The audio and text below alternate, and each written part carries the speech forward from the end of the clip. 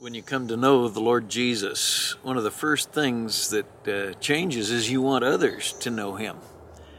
I was recently with a brand new believer, and he was so eager to tell others about Christ.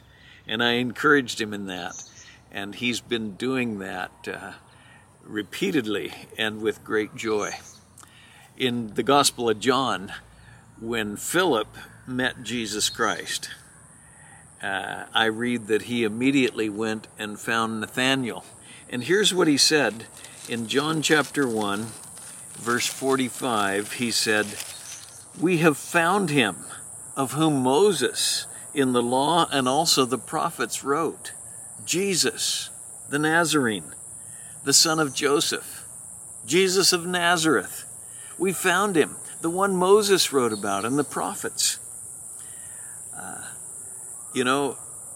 The one we found, Jesus, didn't just come on the scene. He did, but he'd been written about from Genesis through Malachi.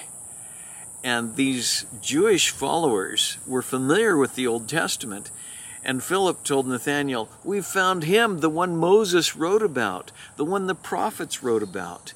And, I find that many people, this is very helpful to them. Most people in our culture aren't aware of those Hebrew prophecies, but when we point them out to people, it helps them see that God not only sent his son, but he promised his son. From the very beginning, when man fell into sin, God began to promise a Savior, and he gave detailed prophecies about the Lord Jesus. And when we tell people about Jesus Christ today, we're telling them about the one of whom Moses in the law and the prophets wrote about. And it's one of the reasons why we can be sure that Jesus is indeed the Son of God, because his life and ministry fulfilled hundreds of prophecies that were written in the Old Testament. We have indeed found him of whom Moses wrote.